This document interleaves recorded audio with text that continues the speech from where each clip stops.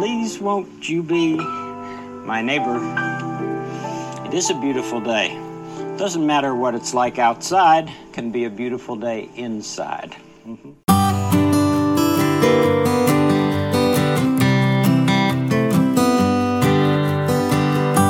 good morning, good afternoon, or good evening, depending on when and where you're tuning in. This is episode 39 of the Blue Collar Executive Podcast, and I am your host, Louis Talby Jr.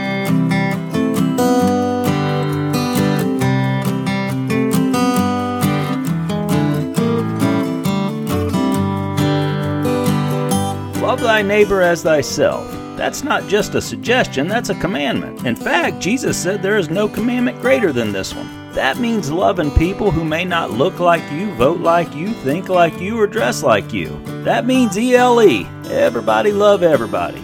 I know that's not always easy, but doing this episode is, so let's go.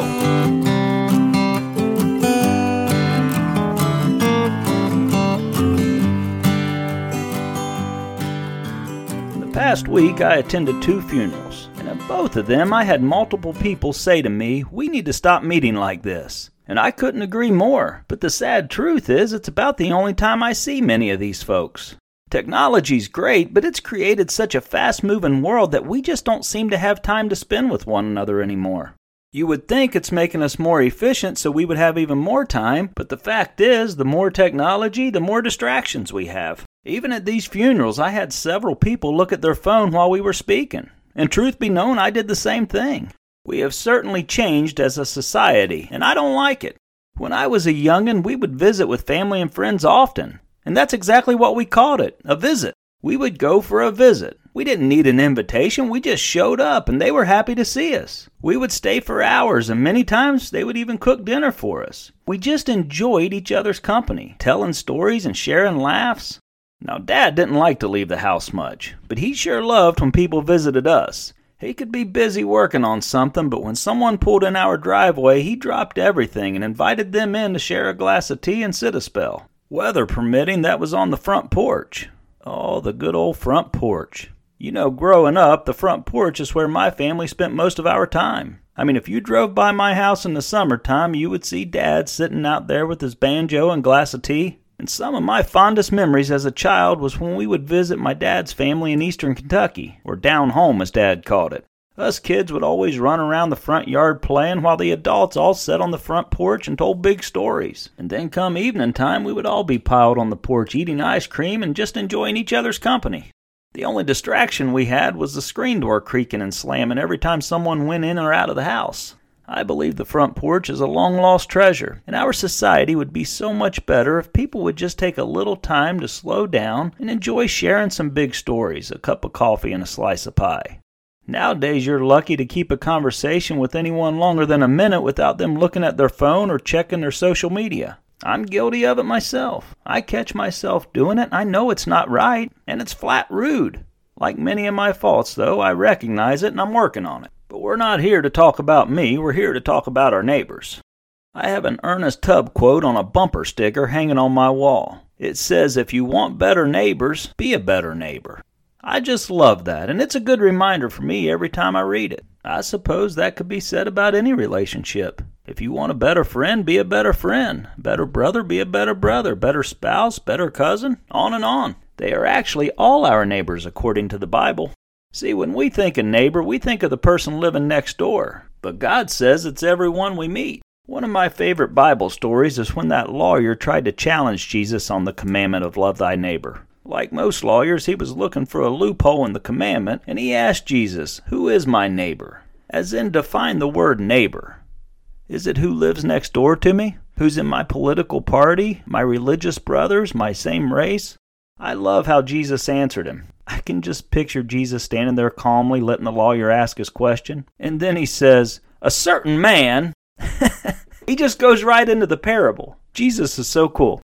He says a certain man went down from Jerusalem and he fell amongst thieves, who stripped and wounded him and left him half dead. A priest passed by and looked at him and then passed on the other side of the road.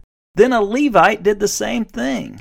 But then a Samaritan comes by and he sees him and has compassion for him. He bandages him up, pours some oil on his wounds, and then carries him to the nearest hotel. He pays the hotel clerk and tells him to take care of him. He says, "I'll stop back by and pay you any additional charges that are necessary." Then Jesus looked at the lawyer and says, "Now you tell me, who's the good neighbor?" The lawyer said, "Well, the Samaritan, of course." Jesus said, "Then go be a good neighbor." I just love that story. It really defines who our true friends and loved ones are. It's not someone that shares the same religion or political party as us. I guess that would cut down on the arguing, but I have friends from all walks of life. It's also not someone that we spend every day with.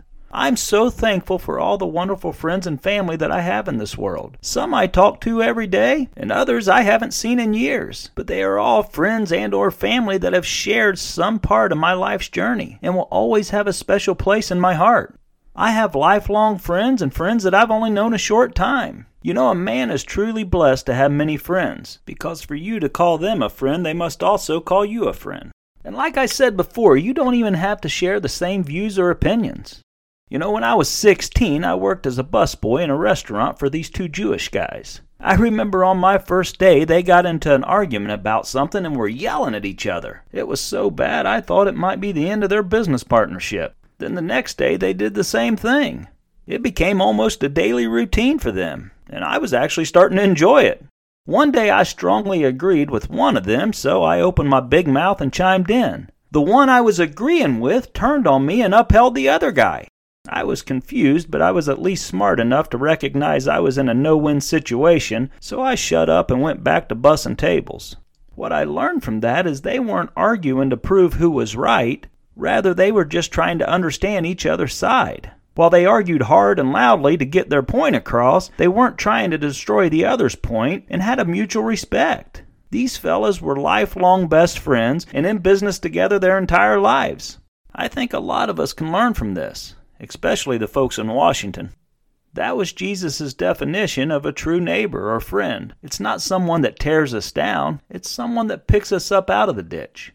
We all have those people that could just pass us by, seeing us laying there bleeding, and would say, "Well, if you need anything, call me." You ever had someone like that? Someone you thought you could count on, but when the chips were down, they just passed you by or avoided you. I call them ducks, because they're right there by our side until the bread's gone, and then they fly away. What they don't think about is someday you may pass them by laying in a ditch. You know, being there for a friend is the greatest gift you can give, but allowing them to be there for you is also a great gift. See, the root of loving others as yourself is loving yourself. If you don't like who you are, you can't truly like someone else. You may like who they are or maybe even wish you were more like them, but you cannot truly give them love until you love yourself. Love thy neighbor as thyself. It doesn't say love your neighbor more than you love yourself, or even if you don't love yourself. It says as, or the same as yourself. So if you're struggling with being a good friend, maybe sit down in front of a mirror and start with becoming a good friend to the one looking back at you. Don't like what you see? Change it. Don't like where you are? Move. You're not a tree. Whatever it is that may be keeping you from loving yourself or others, fix it. If you don't know how, just ask your maker. I promise you, friend, there is nothing in life that cannot be changed with willpower and faith. We all have thorns in our roses. The key is to focus on the beauty of the rose and not the pain of the thorn. And when we do that, we will also be a great fragrance for others rather than an annoying sticker bush. Self-love is very compelling in every aspect of life, especially when it comes to being a good friend. Love really does make the world go round. So love your neighbor, your friend, your family, and yourself. Being a friend doesn't mean you have to be everything to everyone, because if you try, you can't be anything to anyone. A true friend is one who walks in when the rest of the world is walking out. It's not passing on the opposite side of the road when you see someone in a ditch. There will always be people like that in our lives, but it doesn't mean that's how we should be in return. Remember, God didn't say love your neighbor as they love you. Nope, He said love them as you love yourself. Not everyone loves me, but the ones that do make up for the others. And remember, friends don't always share the same opinions or values, and they may even argue or debate them, but they never tear each other down. Rather, they respect and love each other for exactly who they are. I'll end this episode with a great quote from Harry Truman. He said, "If you want a friend in Washington, get a dog." Well, that concludes another episode of the Blue Collar Executive Podcast. I hope you found some value in it, or at the very least found it entertaining. I hope you all meet great neighbors along your journey, and thank you so much for listening.